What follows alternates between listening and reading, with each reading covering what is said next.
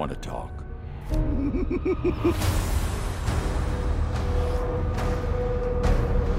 I've been thinking about you and me.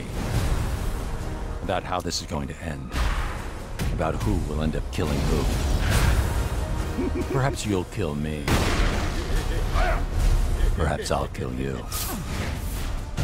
You know that, don't you?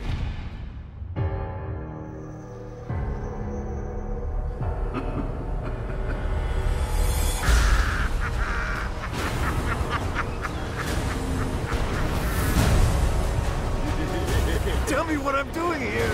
You're going mad. Where is he? Why aren't you laughing? All it takes is one bad day.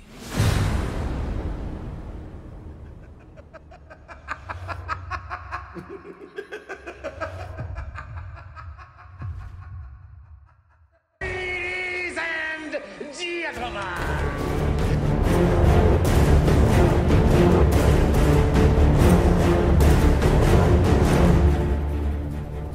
Just get those wonderful toys.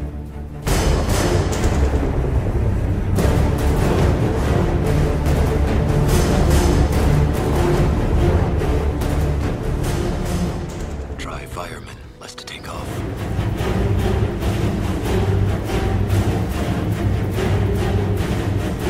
I am vengeance.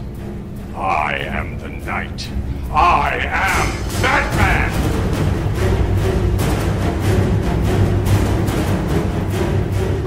No! They expect one of us in the wreckage, brother. Have we started the fire? Yes. The fire rises.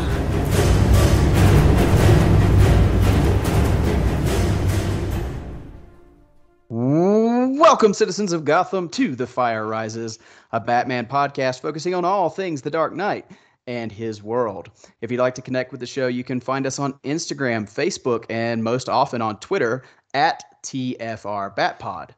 And if you'd like to engage with the show, you have thoughts, questions, comments, maybe even suggestions for the show, which is going to come up in a few minutes, you can send us an email at tfrbatpod@gmail.com.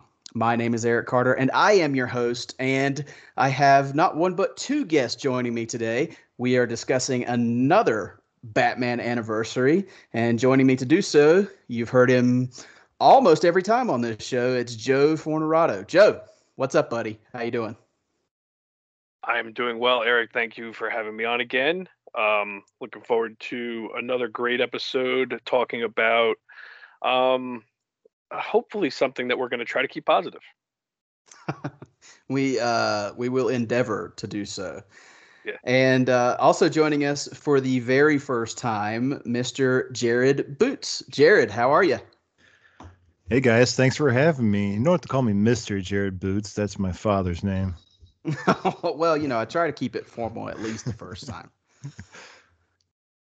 Well, Jared, I mentioned when I was plugging the email that we encourage suggestions for the show and things like that. And that is why you're here today, because you actually reached out to me and you suggested this episode, or not this particular episode specifically, but something involving this story. So that is why you're here. So thank you for reaching out and actually suggesting a show.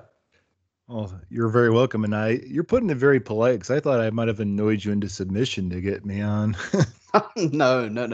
I actually, I was very glad that you did, because when I first started this show on the very first episode, I talked about wanting to engage. I want to talk about what other people want to talk about when it comes to Batman. So that was really cool to get that first person reaching out and saying, hey, I'd like to talk about this. So yeah, but before we dive into that story that you suggested today, this is your first time on the show. So briefly, if you could just give us your history and your connection with the character of Batman.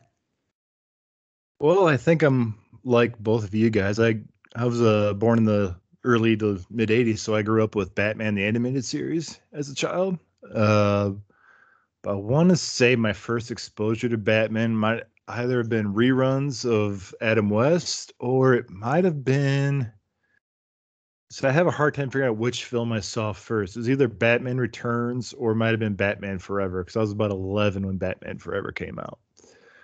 So that has been my history. But I do know I was an avid watcher of Batman animated series after school every day in the 90s. Very nice. Batman the Animated Series is always a good jumping on point. So that's a great answer. But you reached out on Twitter, I believe, and you said, "Hey, man, if you ever want to talk about The Killing Joke, either the book or the movie, I'd love to come on and talk about that with you." So I did a little research and I found out, oh, you know what? The movie is actually turning 5 years old this year. So that is what we are here to discuss today. We are here to discuss the 5-year anniversary of the controversial Batman The Killing Joke animated film from 2016. Now, I guess you guys can speak to this a little bit. Was 2016 the year of controversial DC films? I don't think I realized that was all the same year. Yeah, it was. It seems like these two things were very far apart, but it was only a few months. Yeah. And we'll get into it, but yeah, just like Batman versus Superman, The Killing Joke, when released, was pretty controversial, and I can't wait to hear what you guys have to say about it. But I was looking back through some research today, and I had forgotten, we talked about it before we started recording, I had completely forgotten that this movie actually got a theatrical release. It was released officially during the 2016 San Diego Comic-Con on July 22nd of 2016. Is that the same day that it hit theaters, Joe and Jared? I feel like I saw it on a Monday. Okay. I don't remember the date. I know it was a Fathom event, and I think it was the first Fathom event that DC did for these, these straight to the video movies. And I'm trying to see if I can find it. It says July 25th, I guess. Okay, so the digital was the following day. So if the release date on the DVD was the 25th, so yeah, it was the Monday prior. So Comic-Con was Saturday, and so that's where my story kind of starts, is the rumors swirled at Comic-Con of the scene, and the scene leaked on Monday before I got to see it in the theater. And the infamous scene that is talked about, and it's sad because I think it was who did the storyline with this? Brian Azzarello? I think he did. Right? He did this with Bruce Timm.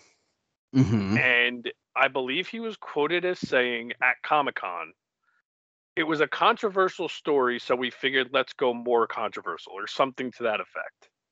And so that was a decision. Yeah, it was and I think the comment bothered me more than the actual decision, because it was kind of like, so you didn't do it for a typical reason. You didn't do it for a passion. It was just, we'll do it. So, and we can get more into all that, but I was so excited to see this in the theater. I thought it was such a cool idea that they were doing that. They were so preoccupied with whether they could, they didn't stop to think whether they should. Yeah, that's for sure. Now, so Jared, when you asked Eric to cover this, were you leaning more towards the book or the movie? Like, do you prefer one or the other, or? I actually prefer the book, because if I'm not mistaken, I reached out to Eric right after I listened to your guys' episode on The Long Halloween. Okay. So yeah, now you guys were talking about The Long Halloween. Well, my favorite book is The Killing Joke. So if you ever want to discuss that, I'm your man. So yeah, that was leaning more towards the book when I originally reached out to Eric, but I was not. I didn't have a strong preference either way. I'll talk about The Killing Joke movie too as well. So. Well, I'll make a deal with you, Jared. Since I since I shoehorned you into doing the movie first, I promise that when we cover the book, and we will, I will get you back on to talk about that one. Alrighty, it's documented now. And we'll probably get into the book a little bit here anyway, because I think there are a couple things even in the movie part of this. I'm sorry, in the comic book adaptation part of this, that I felt like they added that, again, were just kind of useless additions that weren't in the book, and it just, again, gave me a bad taste in my mouth when they did certain things. Mm-hmm. And we will get into that. But yeah, the reason I asked is because if you look at the actual poster for the Fathom events, it says special one night event in select cinemas July 25th. Mm-hmm. I don't think that's accurate though, because in my research, and I'm gonna reference Holy Backcast here, because a few days ago I listened back to their review episode on it, mm-hmm. and Andy said it was a 2-night event. I thought it was too. Yeah. So I don't think that poster is accurate, but that's neither here nor there. I do know that they did very well with the showings in movie theaters. They actually made back their budget for this movie with the 2-night event. Mm-hmm. So everything that they did once this movie released digitally and on home media was pure profit. So regardless of what everyone thinks of the film, this was a profitable film. It did very well. And I want to say it sold very well so far as physical media and digital. So, and I think maybe that speaks more to the iconography of the story rather than the movie itself. Well, which people were excited to see it, that's for sure. Mm-hmm. This was a big deal. Yeah. And Mark Hamill and Kevin Conroy talked about doing this film for years. And I believe both of them, at least Hamill, said this was going to be like their swan song if they ever did it. I honestly, yes. And we're going to get into that too, but I think that may have stuck had this been received better. Yes. But, yeah. Well, without talking about the opening any further, let's talk about the memories, because I did not get to go out to the Fathom events, but I know that you guys both did. So I'd like to hear about that. Jared, you are the guest of the night. So tell us about seeing this movie for the first time. Well, let's see. It's just funny enough that a couple of days ago, it just popped up in my memories on Facebook that I just bought my ticket for this event, not just a few days ago. So excellent timing for this episode. But yeah, I do remember the announcement at Comic-Con that year. Was it a year before when they announced at Comic-Con that it was coming? I don't recall. It either is the year before at Comic-Con or at New York Comic-Con. Sometimes they announce the stuff to coincide with New York for the following year, because New York is in October. They don't really have a big presence at New York, but sometimes that's when they announce everything.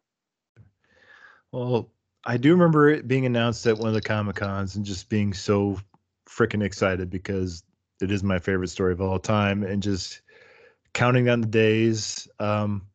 I believe I was able to avoid the scene being leaked because I just wanted to go in completely spoiler free, watching the trailer, getting even more amped to see this film, and buying my ticket, and just I bought the whole seat, but I only needed the edge going into it. I think it's probably the first Fathom event I ever went to. And Joe, I don't know about you, but it wasn't Kevin Conroy or Mark Hamill did a special intro before the film showed? So I'm trying to remember the order. They had, was it the documentary that was on the Blu-ray? It was like a retrospective of Mark Hamill being the Joker, I think. Was it before the movie or after? I want to say it was before. Okay. Yeah, and that would make sense. Like, I don't know why they would do it after. But yeah, so they had like a quick, like 20-minute, 30-minute documentary before the film, which was cool to have. Like, I've never watched a documentary in a movie theater, so that was a cool experience. And yeah, I was in the same boat as you. I was excited. So like it was a cool experience, and it was my first Fathom event too. Is that the only time is that the only DC film, animated film they've done Fathom events for too? No, so this one, because it was so successful, they did it for Return of the Caped Crusaders. I went to that one. Oh yeah. And then I think they did it for Two-Face. I'm not positive though. That one I'm not sure of, but I think they did it for Death and Return of Superman. They did the special for the 3-hour version of that. Yeah, they didn't do the individual releases, but they did do an event for the combined movie. Yeah. But I'm sure they've done more, but those are the ones that stand out to me. But speaking to what you were saying about the success, I'm very surprised that they haven't done more of this. Especially with things like Batman Hush. I mean, regardless of the reception, I think that would have done in a Fathom event similar to how this was done. I mean, I think it would have been a success for them. Well, unfortunately, just because Hush of the name. Didn't Hush come out during the pandemic? I think that was. Did it? I thought it came out last year, didn't it? Or was it 2 years ago? Maybe. Might have been like late 2019. Oh, wow. So there have been so many of these movies. My timeline is all screwed up. You're probably right. Yeah. Which I think, I wonder, with The Long Halloween being as big of a story as it is, had the pandemic not been going on, I wonder if they would have done it for The Long Halloween. Mm-hmm. Which still not too late with part 2 coming. Yeah. They still may with the combined film. You're not going to believe what the other one that they had one for was. Uh-oh. They had one for Batman and Harley Quinn. Oh, jeez. Well, they're I can't say much because it's on my shelf next to The Killing Joke on my Blu-ray rack, so I can't say much. Not to get into a whole tangent here, that's the only Batman thing I don't own. I own it, but it's just for completionist reasons, really. Mm-hmm. But anyway, so I did not get to see the Fathom event. I didn't see it in the theater because at the time in North Carolina, where I was living at the time, we didn't get Fathom event films. I don't think we had a theater that showed Fathom event films. So I had to wait, like the rest of the general audience, I had to wait until it came home. I don't think I got this one on digital. Because was there an early digital release for this one? And I don't remember, because I thought that so that would explain. So they probably did the digital Tuesday, so you could go see it in the theater Monday or Tuesday. Mm-hmm. The digital was Tuesday, and then probably the disc was a week or two later, but I don't remember. But that would probably make the most sense.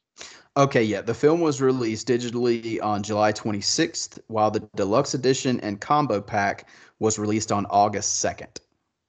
Okay, so it was 1 week.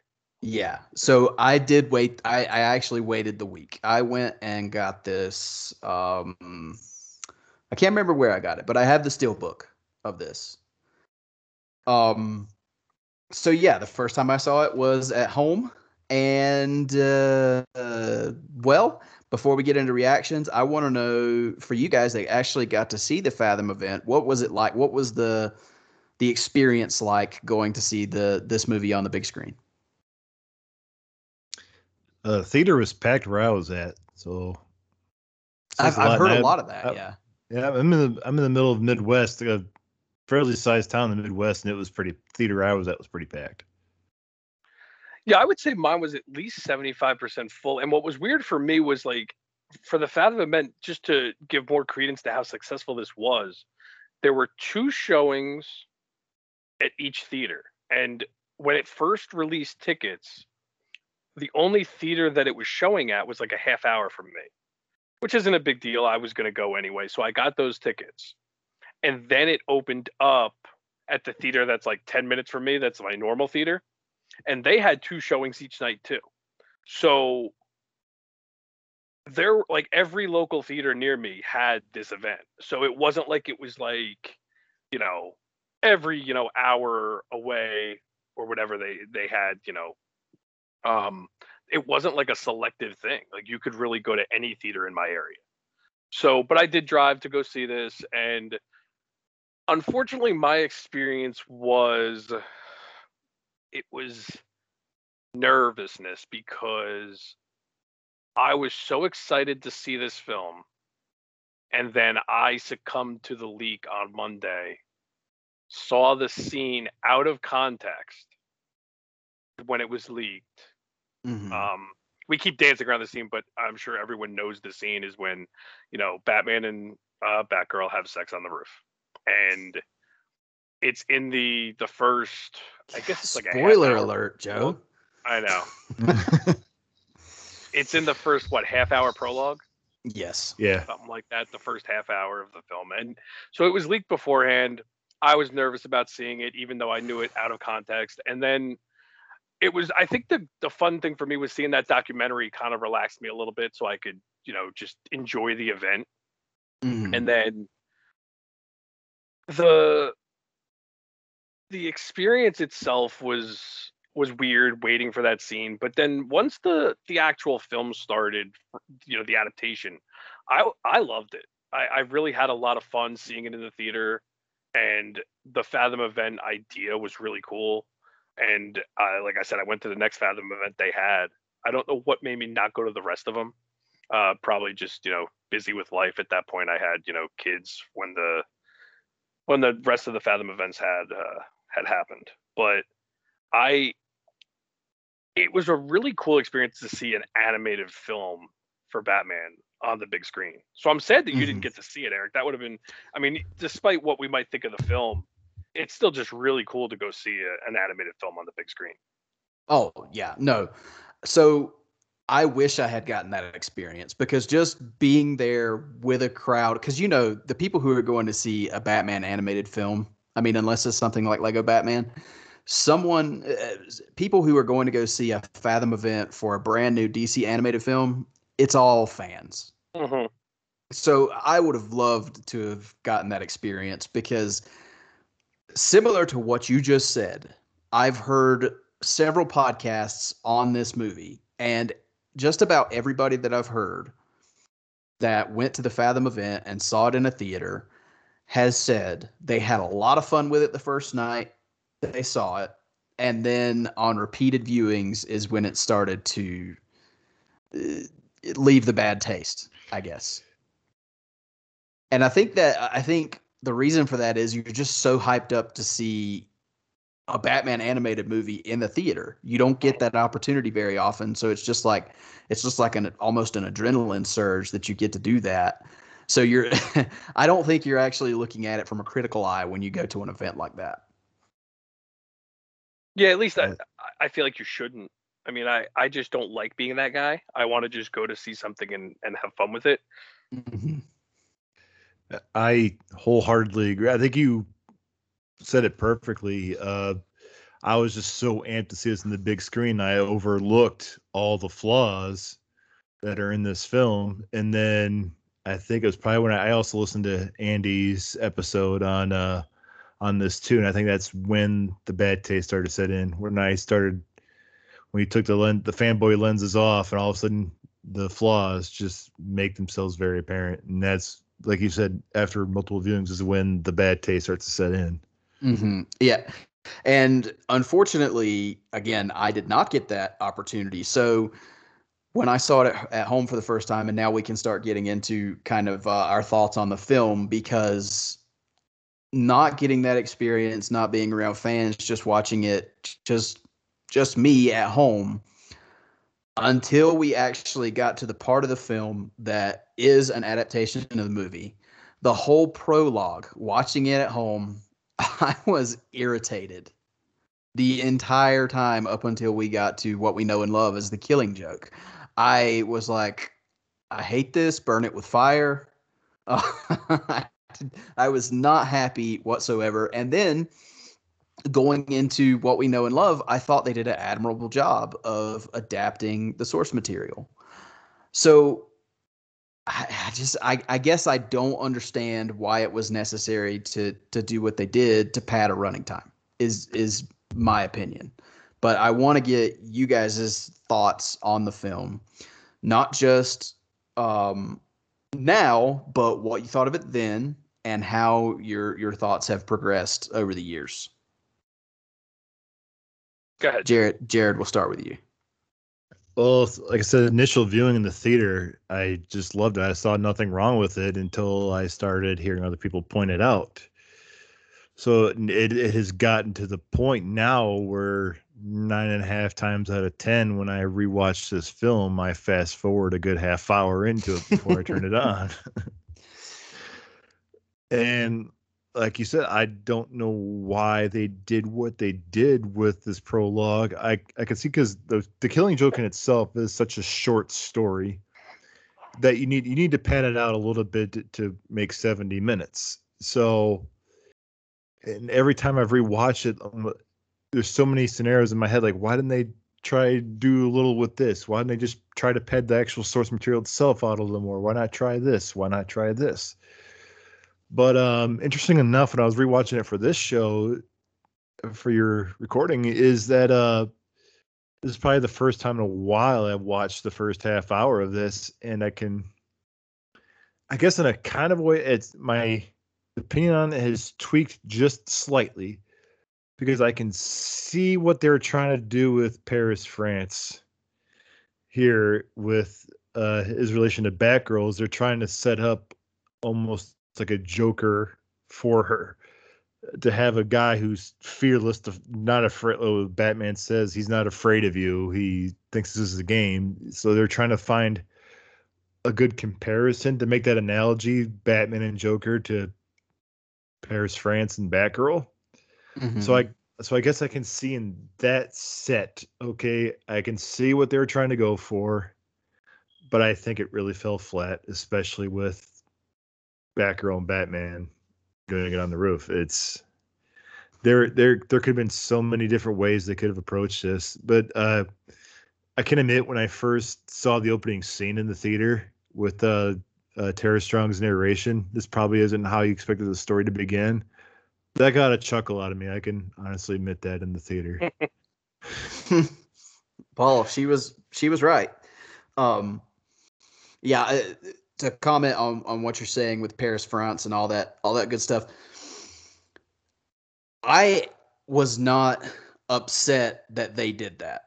Like, I actually find the dynamic between Batgirl and this villain kind of interesting. The problem I have is I don't think it fits with this story.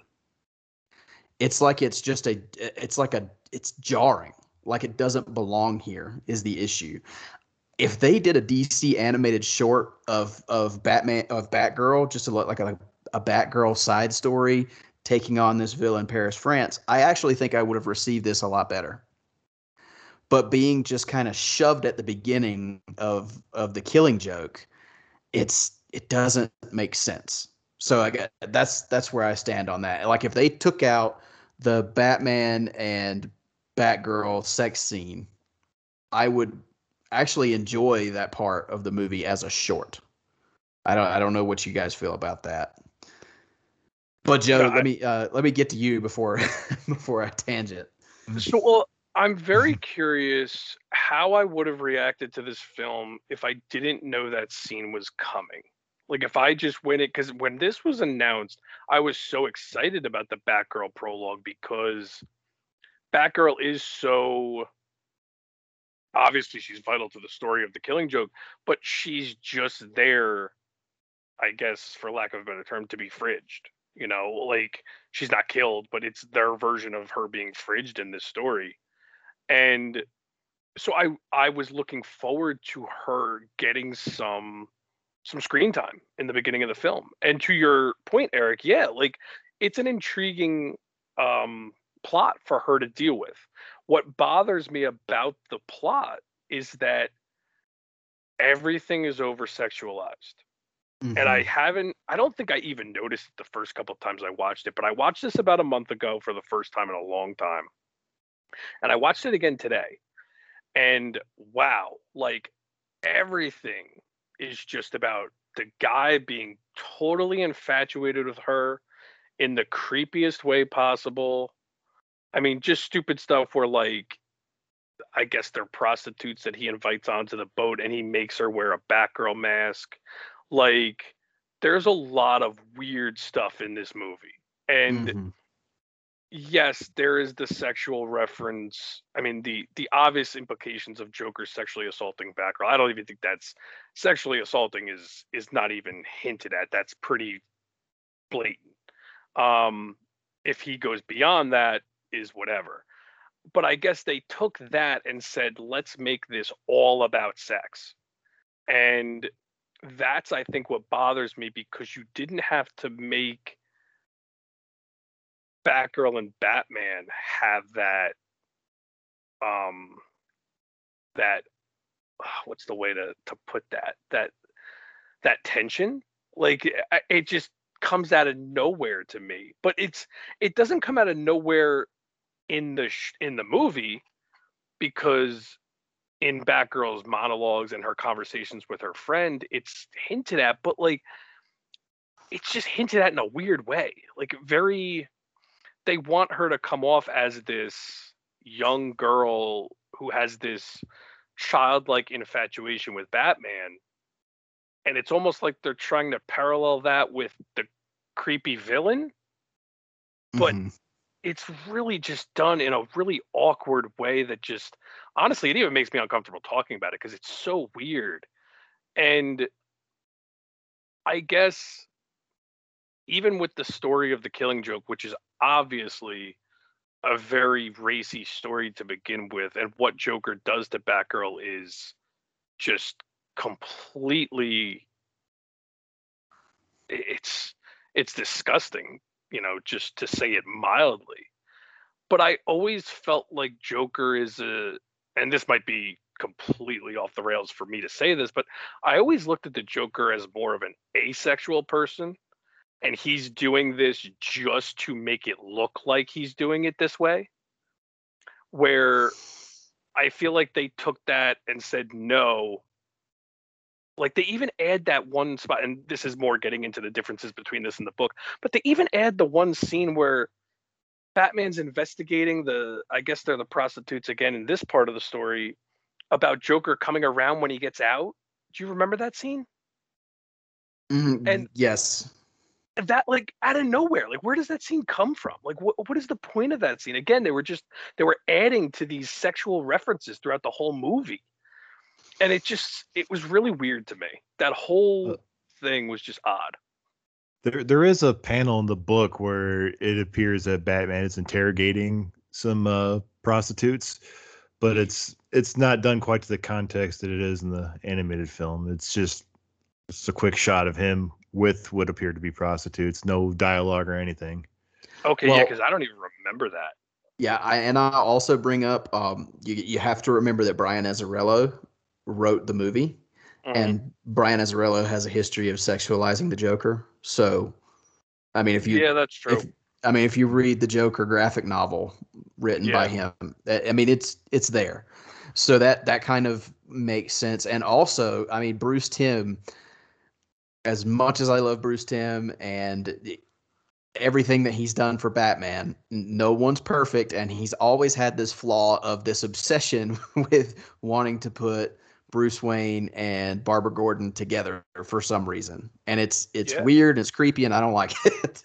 Yeah, so, and that's the thing. Like, I can forgive the Joker stuff because whatever, he's the villain. I don't care what the Joker's doing. But the Batgirl Batman, there was no setup for it. Like, there's comics precedents for it in the Batman Beyond titles written by Kyle Higgins. There's definitely hints at it in the Timmverse, but it's done in a better way. This was just very childish to me. And I don't know if they were trying to, like, give Barbara that childlike innocence, which I'm okay with. Like, I don't even mind it from Barbara's perspective. I think it's, as a Batman fan, you're like, dude, what are you doing? Like, and they make Batman look older in this, which makes it even more creepy. Yes. Well, and I think that's the biggest issue I have, because like I said, I could have taken this whole prologue as a, DC animated short about Batgirl, and even with the because I kind of see what they were trying to do with kind of like Jared said a few minutes ago, that juxtaposition of the Joker almost has this kind of pseudo-sexual obsession with Batman. That's been represented a lot over the years. And I think they were kind of trying to do that with Paris France with Batgirl. Yes. And I can honestly almost see that, because a sleazy criminal taking on a superhero like Batgirl probably would do things like that and act that way. Just because they're scuzzy, they're criminals. They're, you know. Yeah. So I could almost handle that again as a side story because it doesn't belong with this story. But it's the weird forced relationship between Batman and Batgirl that I just can't forgive. Well, to your point earlier about how you say it doesn't fit, it was almost like they felt the only way to make that prologue fit with the story of the Killing Joke was to have that sexual through line. Like, the sexual relationship through line to them was the theme throughout this film. And it just wasn't done in a great way, because nobody, I don't want to say nobody wanted that, but I sure as heck didn't want it. And I would have been fine with it. I would have been fine with that sexual awkwardness between the creepy guy and Batgirl. And even if Batgirl had this weird awkwardness with Batman without Batman, I guess, going through with it. I don't know. It's such a weird conversation to even have. Like, I feel like we're talking about fan fiction. For sure. You know, but yeah, not a good fan fiction. No, but we could sit here and beat up on the prologue all night. But I do want to talk about some positives. But before we get there, I want to talk about another controversial part of the movie that I've heard a lot of people give gripe to, and that is this idea that maybe Mark Hamill and Kevin Conroy weren't all in on this movie, and maybe they phoned in their performances. I've heard that a lot, and I wanted to get you guys' perspective on the performances of the two titular characters here, Mark Hamill as the Joker and Kevin Conroy as Batman. Jared? Well, my opinion might come off as a little biased because while Batman is my favorite hero of all time, the Joker is my favorite comic book villain of all time. And with Mark Hamill being my favorite portrayal of the Joker, I'm going to be very biased and say I thought he did an excellent job with it. Like, I see no difference between his performance as Joker in Batman the Animated Series or in the Arkham games. It seems like the same Mark Hamill is coming to play. And like you said, they wanted this to be their swan song. And I think, if I heard correctly, he said on Fat Man on Batman, is like, if he come out and did Joker again, it wanted to be this. He wants to do the Killing Joke. And I highly doubt he would blow an opportunity to do something he's wanted to do so badly. And I can very much hear Kevin Conroy's Batman the Animated Series in this Batman 2. I don't know if maybe it's just the dialogue, if how it comes off, but it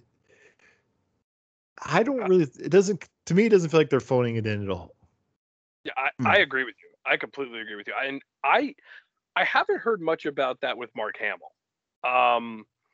I think, like you said, Mark Hamill brings his A game. He's always the Joker. And I think the Joker I don't mean easier as an easier character to perform. I mean easier to just be the same Joker in every story.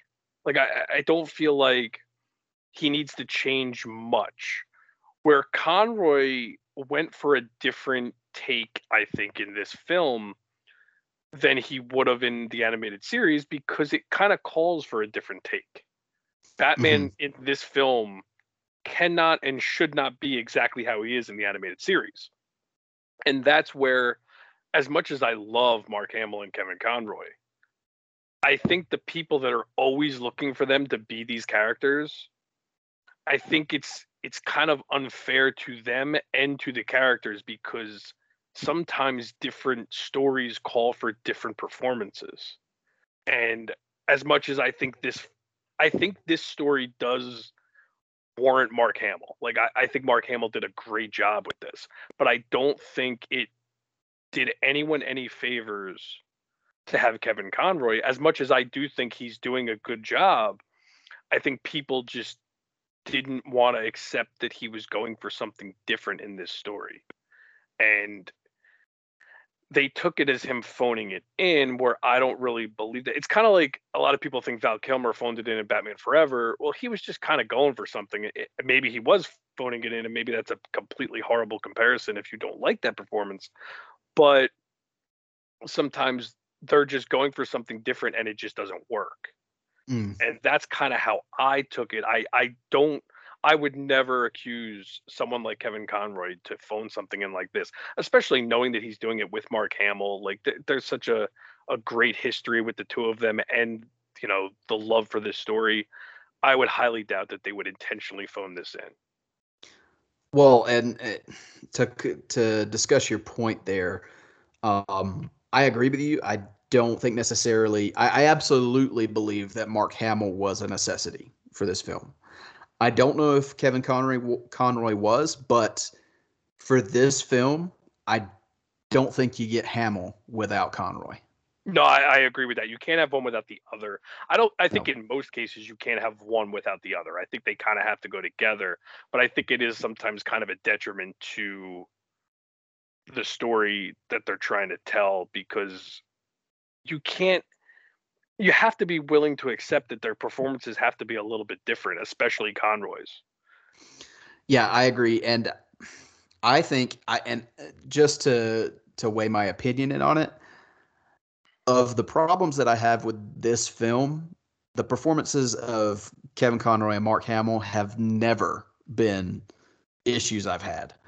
I actually really like the subtlety that Kevin Conroy brought to this particular performance, because I mean, if you read the source material, first of all, there's not a lot of dialogue for Batman in the book or in the movie.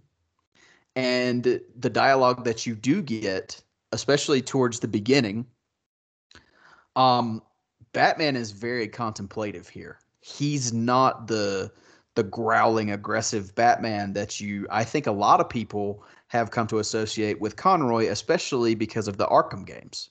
Mm-hmm. Because, I mean, he's almost always growling and that very intense voice in our most recent knowledge of him in the role, and that was the Arkham games. Yeah. So here, you're talking about a Batman who is at the breaking point and is considering breaking the only rule he has and straight up murdering Joker because he thinks he has no other avenue left. So I actually really enjoy the subtlety and the contemplative nature that Conroy brought to the role here. It doesn't work for a lot of people, but for me, it really works. And again, I mean, I know a lot of people say this about any comic, but now when I read The Killing Joke, those are the two voices I hear. So yeah, for me, it absolutely works. It's almost like he took, if this is not sacrilege, it's almost like he took a Ben Affleck approach in BVS, how this is the Batman in The Killing Joke now has been around for a while. As he says in the film to Batgirl about you haven't reached the abyss. This is the Batman that has been around. He has been to that abyss where there's no turning back for him. So it's not going to be, I don't want to say like bright and cheery like he's in the Batman the Animated Series, but it's a more grizzled take. So imagine the Batman he did in Batman the Animated Series, and it got the Ben Affleck treatment from BVS, how he's been around, he has seen some stuff. Mm-hmm. And this is the Batman that has dove in that abyss and there's no turning back. What they say in the extended cut of BVS, that he's angry. That man says to Clark, this is what this Batman is. And it is a different Batman approach for him, I think. He's still, like, Kevin Conroy's always done like a very stoic Batman, but this is one that has been around too long. He has seen too much stuff, and now it's the point where something needs to give for him. So I think in an attempt to try something new, I think he did fairly well. Like before you mentioned it tonight, I really never heard any complaints about the performances of either one of them. Oh yeah, I've seen a lot of it. And to clarify, I don't have a problem with the performance. I was more just being devil's advocate towards how a lot of people do interpret that performance, because I think he does do a great job of being subtle. He has to change up his performance for this film, and he did, and I don't take it as him phoning in it at all. Well, yeah, and actually, to your point, Joe, and not to argue with you, Jared, but I actually see the parallel with Val Kilmer even more than I do Ben Affleck, because Kilmer catches a lot of crap about how he may have, again, phoned in his role in Batman Forever. But I see this in a similar fashion, because I think he is a much more stoic Batman at this point. I mean, and it's crazy to say more stoic than Batman normally is, but yeah, it's just a point in their career as Batman where they are in these individual places in these stories that I think warrant the performances that were given. But anyway, moving on. We've kind of discussed the prologue. We're not going to beat up on that anymore. I want to get you guys' thoughts, the actual meat of the movie, what we all wanted to see, the adaptation of The Killing Joke. What did you guys think of film versus source material? We'll start with Joe this time. What did you think? Honestly, once it got to that part when I first saw it, I was in. I don't hold this book to the highest of regards as obviously as Jared does, but I mean it's not a book I dislike by any means. I really do like this book, but not as like it's not my favorite Batman Joker story. I think it's a very interesting dynamic for the two of them, as like we've been discussing this whole time. Batman just at his complete end with dealing with the Joker at this point, and so when it got to this part of the movie, though, I was fully invested. I've heard criticisms of the animation. It obviously is not. Was it Dave Gibbons? Brian Boland. Oh, Brian Boland. Geez, Dave Gibbons is Watchmen. My bad. It's obviously not Brian Boland, but it to me it works for the film. So I'm not gonna hold it against them that they did something different. But I really do enjoy the adaptation, and like Jared said earlier, I will put this on and just watch the adaptation part. I just watched the prologue for the first time, and I can't even tell you how long. The last month or two. But this adaptation I will watch. I will put this on. I enjoy it. When I watched it in the theater, I had a blast with it, which is kind of a weird thing to say with a story that you should not be having a blast with. But I think Hamill, his performance the whole time they're at the carnival is just insanity from start to finish. And I think when you watch that part, how anyone could think he's phoning it in is beyond me, because he takes it and runs with it the whole final I guess you could say final act of the film, if you could really cut this up into 3 acts. But it's just, yeah, I do really enjoy this as an adaptation. I do. Nice. And what about you, Jared? Film versus the book, the source material. What do you think? I'm very much in the same boat as Joe when it comes to this.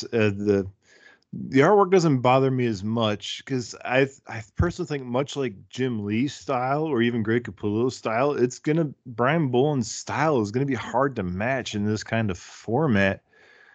But I don't mind it because it still feels like The Killing Joke, so it doesn't bother me as much.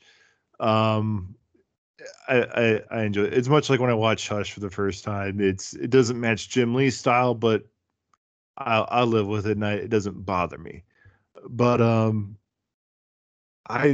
much like Joe said, I really, once the adaptation starts, that's when I'm more fully invested in it.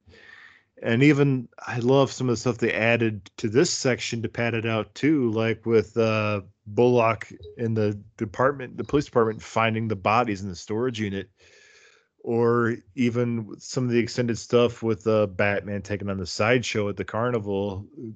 That's so beautiful to watch. And even just the whole setting of Batman at the carnival looks great. And every time I've read the book, I've always wondered what that song would sound like. The Joker sings while Gordon's on the ride, and I honestly don't think it disappointed. I know Mark Hamill is not the best singer in the world. He's even admitted himself. But I have such a blast with that song that he's singing too. Well, it sounds like the Joker would sound like when he's singing. I don't care how good or bad Mark Hamill is, like that's the Joker's not a professional singer, so I was about to say it actually works better that he's not a great singer. Exactly. Yeah. If you want something that's a perfect singer, you bring in the Music Meister to fight Batman, not the Joker. Yeah. But once the adaptation starts, I'm fully invested, and my attention, I'm not playing with my phone. I'm not paying attention to my cats. My eyes are locked on the screen, and I'm soaking in every single scene because, like, I love even the style of the flashbacks fits in nicely. The whole adaptation fits great. And if it's not skipping too far ahead, Eric, I apologize, but even they had to end the whole film by doing straight adaptation because they had to get to that controversial ending. Oh yeah, and you feel free to talk about it. You're good. Well, the whole concept of the controversial ending didn't even come on my radar until I heard Grant Morrison talk about it on Fat Man on Batman. But once that got brought up in the zeitgeist of whether or not Batman does kill the Joker, they knew they were going to have to throw that ominous "did he or didn't he" at the end of this film, and I think they handle it well. They don't really give the definite answer whether he did or did not, but I do love how it ends on Batman laughing, like how it does end in the book. So, yeah. So I'm torn over whether I want to discuss did he or didn't he with the movie, or whether I want to save that for the actual episode where we cover the book. I am torn on that, but we can move on. I'll think about that. But yeah, I kind of agree with you guys. The actual straight up adaptation portion of this movie, I actually really, really like it. I don't know if it comes quite to loving it, just because the whole prologue tainted it, and it's hard to get past that. Even if you just pop it in and go straight to the adaptation portion, there's it's like that beginning is still lingering there. But yes, when it actually gets into the story of the Killing Joke, what we all came to see, I really enjoy it. And what you guys were talking about with the art style, that is what really spooks me when they start doing these adaptations, because me and Joe discussed The Long Halloween, and I'm so glad that they did not try to replicate the art style of Tim Sale, because if you nail it, you hit it out of the park like they did with the Dark Knight Returns. But even that is not a perfect adaptation of the art of Frank Miller, because actually I think it improves. And I know this may be blasphemous, but I think the Dark Knight Returns, the films, actually improve on the art style of Frank Miller. So if you can do that, great. But if you take a swing and miss, you're going to get crucified for it. So did they miss completely here? I don't think so, because when I see the Joker on screen as the Joker in this movie, it looks like the Killing Joke Joker to me, or at least as close as they could possibly get. And that's really all I can ask. And the the way that the story progresses through the adaptation portion is it's almost perfect. It's just, it gives me those vibes that I get when I read the book. And Joe, I'm with you. I don't hold this book in the high esteem that some people do. It's a great story, but I don't know if it's in that upper echelon of stories that some people put it in. And Jared, I'm very sorry, because I know this is this is a really near and dear book to you. Why is everybody against me? I'm certainly not. I do respect this book's place in Batman history, and I understand why it is there. And I really do enjoy the book, but it's just not, it's not The Dark Knight Returns for me. It's not The Court of Owls, but it is a very iconic, very important Batman story. And for me, yeah, the adaptation portion, they got that part right. I just don't understand why they had to do all the other stuff that they did. And to add on to what you said, Jared, about the little parts that they expanded, like the part with Bullock and the fighting with the carnival freaks, I really enjoy that expansion, because I feel like, unlike the prologue, that's a natural expansion. I feel like this would have been much more successful if they'd have done more of that and less of the prologue. Yeah, when I was watching it today, when he gets to the part where he assumes he's talking to the Joker in the cell, and he goes, "I've been doing some thinking lately," and he comes to this conclusion that that this is how this is going to end. Like, it would have been nice to see maybe a little backstory into that. Like, what has gotten him to think about why he needs to confront the Joker now, other than just showing up and seeing these bodies in the storage unit? Because it just cuts from Barbara not handing over the suit to Bruce going to check out this scene with Bullock. So yeah, maybe a little padding in that area would have been a nice little filler instead of the prologue that we got. Like, just take little moments like that and expand upon it from there. Maybe a little more of the flashbacks or something.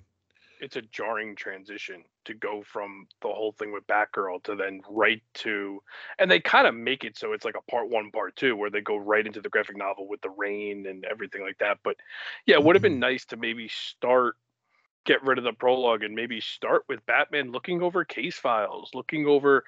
I mean, you could have just. Does this take place in the comics before or after Jason's death? Let's see, after, because it was like 88, 89. It's hard to say, because when this came out, I mean, it wasn't really considered. Canon. Yeah, it wasn't canon. So, which is so weird, because I don't know what the story is behind. Batgirl really did retire in an issue, a special issue, right before this came out. So, like, I don't know if that was like, what were they planning on doing if this wasn't canon?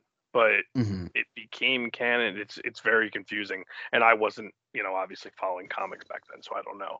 But it would have been really cool to just see, like, Batman in the cave, just talking to Alfred, looking at all the stuff that Joker has done. Like that's a great point, Jared. Like, give us some context to why he just randomly goes to talk to him, and maybe have them looking over the case file of the dentist that went missing. Like, they obviously went out of their way to think of that backstory. So do more with that.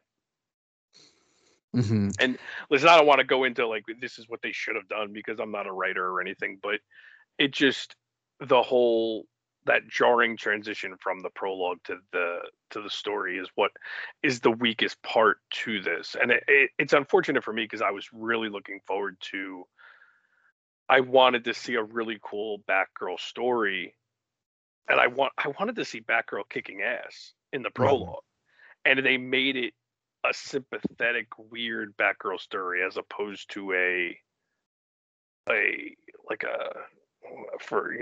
just a kick-ass Batgirl story. I would have loved to have seen her kicking Killer Moth's ass or something, like, but they had to go with that whole sexual undertone throughout the whole thing, and I think that's what hurt them.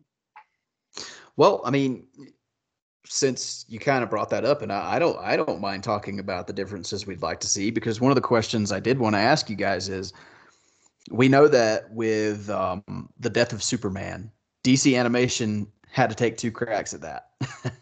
I mean, Superman Doomsday did not work. And with this film, unfortunately, it did not work. So starting with Joe, would you like to see DC take another crack at this movie? Honestly, no. Okay. Because I could just watch this from the 28-minute mark, and to me, it's fine. I could pretend like the prologue didn't happen. I could pretend like they're two different movies. I don't need another crack at it because I feel like another crack at it would be too similar to this anyway, unless they did like you said, just padded it throughout. But then I feel like just make a new story at that point. Yeah. I don't need anything. I don't need a redo of this. I think we're good. I think the Killing Joke has been, explored enough. Okay. What about you, Jared? If you had your way, would you like DC to take another crack at it? I don't know if I would or not, because it being my favorite story. I don't know, because first of all, we live in a fantasy world where Warner Bros. Would admit they did something wrong, like they. But I don't know. And with the issues I have with the prologue, it's not like it's anything new, because we saw this whole sexual undertone with Batman Assault on Arkham, with Harley and Deadshot getting together, and we see it again in Batman and Harley Quinn with Harley and Nightwing. So clearly Bruce Timm's got something on his brain here with all these superheroes doing it all over the place, all over Gotham City, apparently. Well, if you ever look at his Instagram page, Bruce Timm's a little racy sometimes.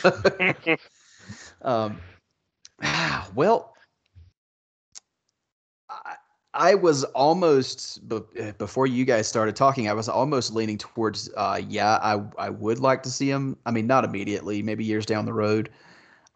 Maybe I would like to see him take another crack at it. But honestly, listening to what Joe said, I'm kind of in agreement. I don't think I want to see him try again. I think, actually, thinking about it now, I'd actually like to see him do something more along the lines of trying to adapt Three Jokers or something like that.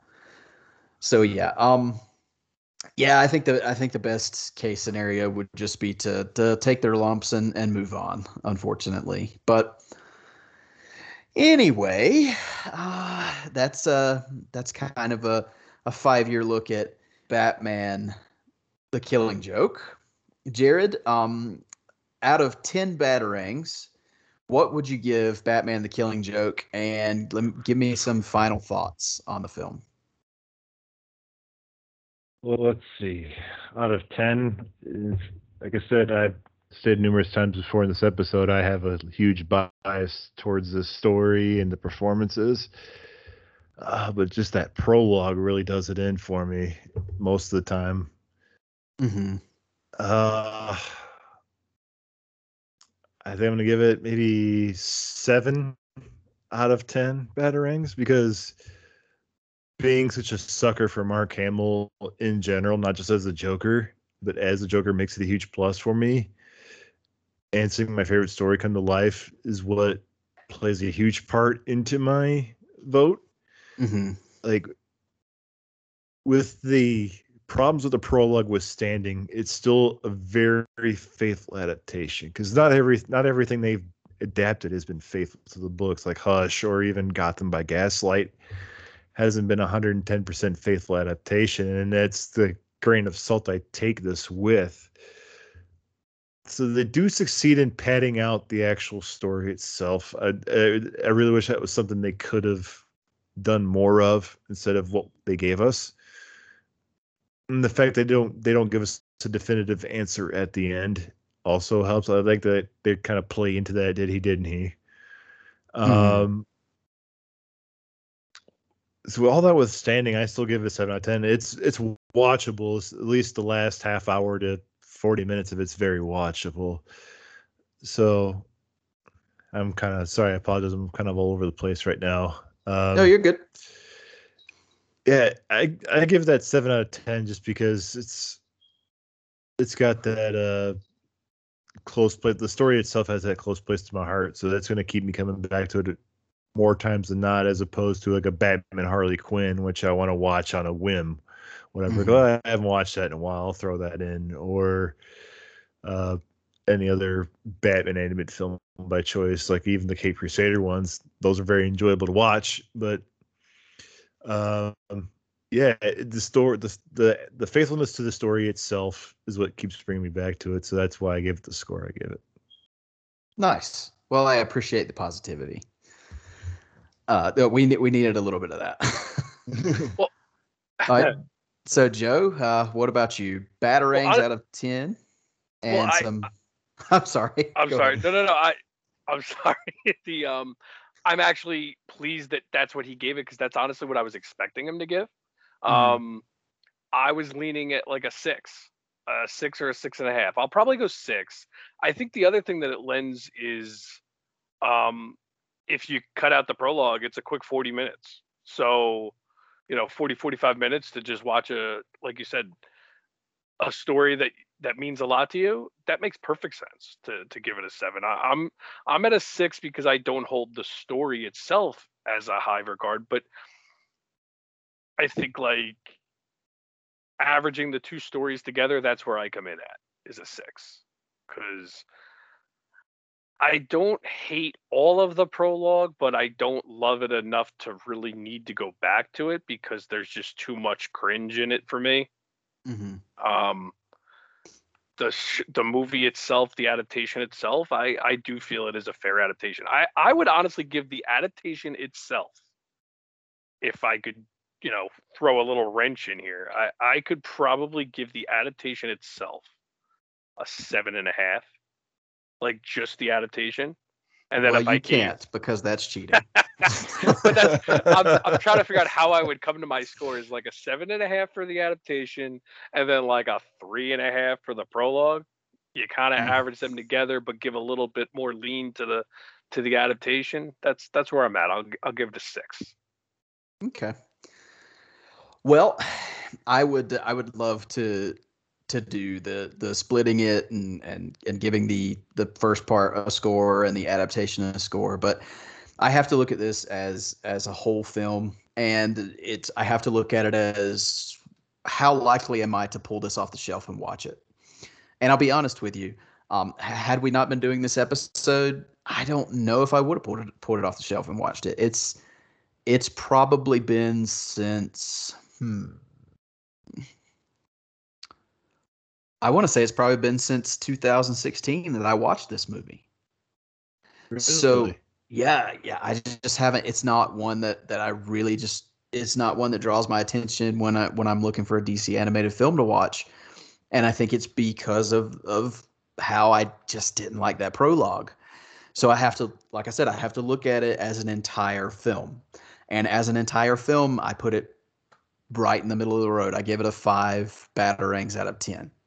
And again, I have actually, so now to preface, to go back to what I said about not watching the film since 2016, I have actually watched the adaptation portion on, I want to say YouTube, since I've watched the whole movie in 2016. I have done that, but since it came out, I have not just popped it in and watched the whole thing until last week, when I watched it to refresh my memory for the podcast. So yeah, for me, it's unfortunate because it's such an iconic story, but it's just middle of the road for me. It's just okay. So 5 out of 10 Batarangs for me. But there you go, guys. That is our look at 5 years of Batman: The Killing Joke. But before we wrap it up, I've told you guys that if you leave reviews on Apple Podcasts, or if you send us emails, that I will read them on the show. And we do have a new Apple Podcast review, so I'm going to read that for you. This it is titled "Not Everything, Not Yet," and it is from Matt Malecki 19. And the review says, looking for a fresh Batman podcast from passionate fans that cover all aspects of Batman's mythology? Look no further. Eric and his guests cover topics that span the breadth of the Batman mythos. Whatever version of Batman is your favorite, they've got you covered. As Batman says in BVS, I don't deserve you, Alfred. Well, we don't deserve such a great podcast, but we get to anyway. Enjoy, Matt Malecki. I've heard of that guy. Yeah, he's a good guy. He is a good guy. He's a keeper. But Matt, thank you so much for that review. We appreciate it so much, and it was a 5-star review, so thank you so much for that. And I like that he mentioned passionate fans, because that's something that we actually I strive to bring passionate fans on to the show, and that's evidence today, because I do think Jared is a passionate Batman fan. So Jared, thank you so much for coming on the show. I really appreciate it, and I promise we will get you back on to be more positive with the Killing Joke in the future. Well, once again, thank you for having me, and I want to let you guys both know you're both welcome on my show anytime. Awesome. Yeah, we're gonna have to make that happen. But Jared, speaking of your show, tell us about your show. Where can we find it, and where can we find you online? Well, I co-host a show called the Nerd United Nations podcast. It's kind of a mouthful. Nerd United Nations podcast, where me and my best friend co-host Melissa just talk about anything nerdy, whether it be comics, movies, TV shows, video games, you name it. You can find us on Facebook, Twitter, Instagram at Nerd United Nations Podcast, and you can find us on Apple Podcasts, Google Podcasts, iHeartRadio, and our home on Podbean. And if you want to follow me personally, you want to see pictures of my giant bushy Alan Moore-leg beard or pictures of my cats, you can find me at QCA Mr. J on both Twitter and Instagram. Well, yeah, it is a fantastic beard, so go check that out. All right, what about you, Joe? Where can the folks find you online? You can find me on Twitter and Instagram at jforn11, and I'm sure I'll be hanging around this podcast for a while. You can catch me on here. Yes, and you just gave some really good inspirational picks on the 100th episode of Superhero Stress, so go check that out too. Yes, thank you for mentioning that. Yeah, congratulations to our friend Philip Barker for doing his 100th episode of Superhero Stress. That was a lot of fun to be on, and we'll definitely be back on there too. Yeah, for sure. I agree. Both of you had great picks actually on that episode. Oh, well, thank you very much. Thank you. But if you'd like to find the show, you can find us on Instagram, Facebook, and Twitter at TFRBatPod. And again, if you'd like to send us an email, that's tfrbatpod@gmail.com. If you take a few seconds out of your day to give us a rating and review on Apple Podcasts, we certainly appreciate it. It really helps out the show. And if you leave us an email or a review, just like we did today, we will read it on the show. I can be found personally on Instagram, Twitter, and Vero at mecarter89. That's MECarter89. Thank you guys for joining us for a look back at Batman: The Killing Joke, the animated film from 2016. And until next time, as the Joker says, all it takes is one bad day.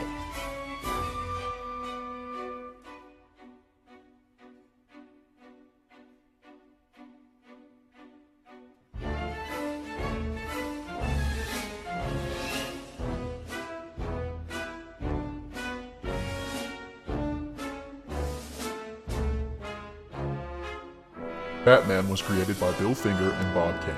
The Fire Rises, a Batman podcast, is in no way associated with AT&T, Warner Brothers, or DC Comics. The thoughts and opinions expressed by the participants are solely theirs and do not represent the companies that they work for. Thank you for listening. I don't want to hurt you. I don't want either of us to end up killing the other. But we're running out of alternatives. Perhaps it all hinges on tonight. I don't know what it was that bent your life out of shape, but maybe I've been there too. Maybe we could work together. I could rehabilitate you. You don't need to be alone. We don't have to kill each other. Let me help you.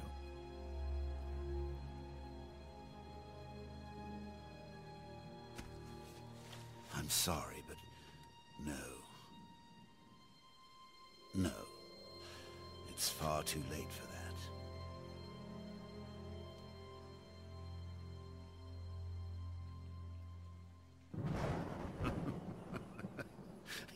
You know, it's funny. This reminds me of a joke. See, there were two guys locked in a lunatic asylum. And one night they decided they didn't like that anymore. They decided to escape. So they made it up to the roof, and there, just across this narrow gap, they see rooftops stretching across town, stretching to freedom. Now, the first guy, he jumps right across, no problem. But his friend, oh, no way. He's afraid of falling. So the first guy, he has an idea. He says, hey, I got this flashlight with me. I'll shine it across the gap between the buildings, and you can walk across the beam and join me. But the second guy says, what do you think I am, crazy? You just turn it off when I'm halfway across. Oh, excuse me.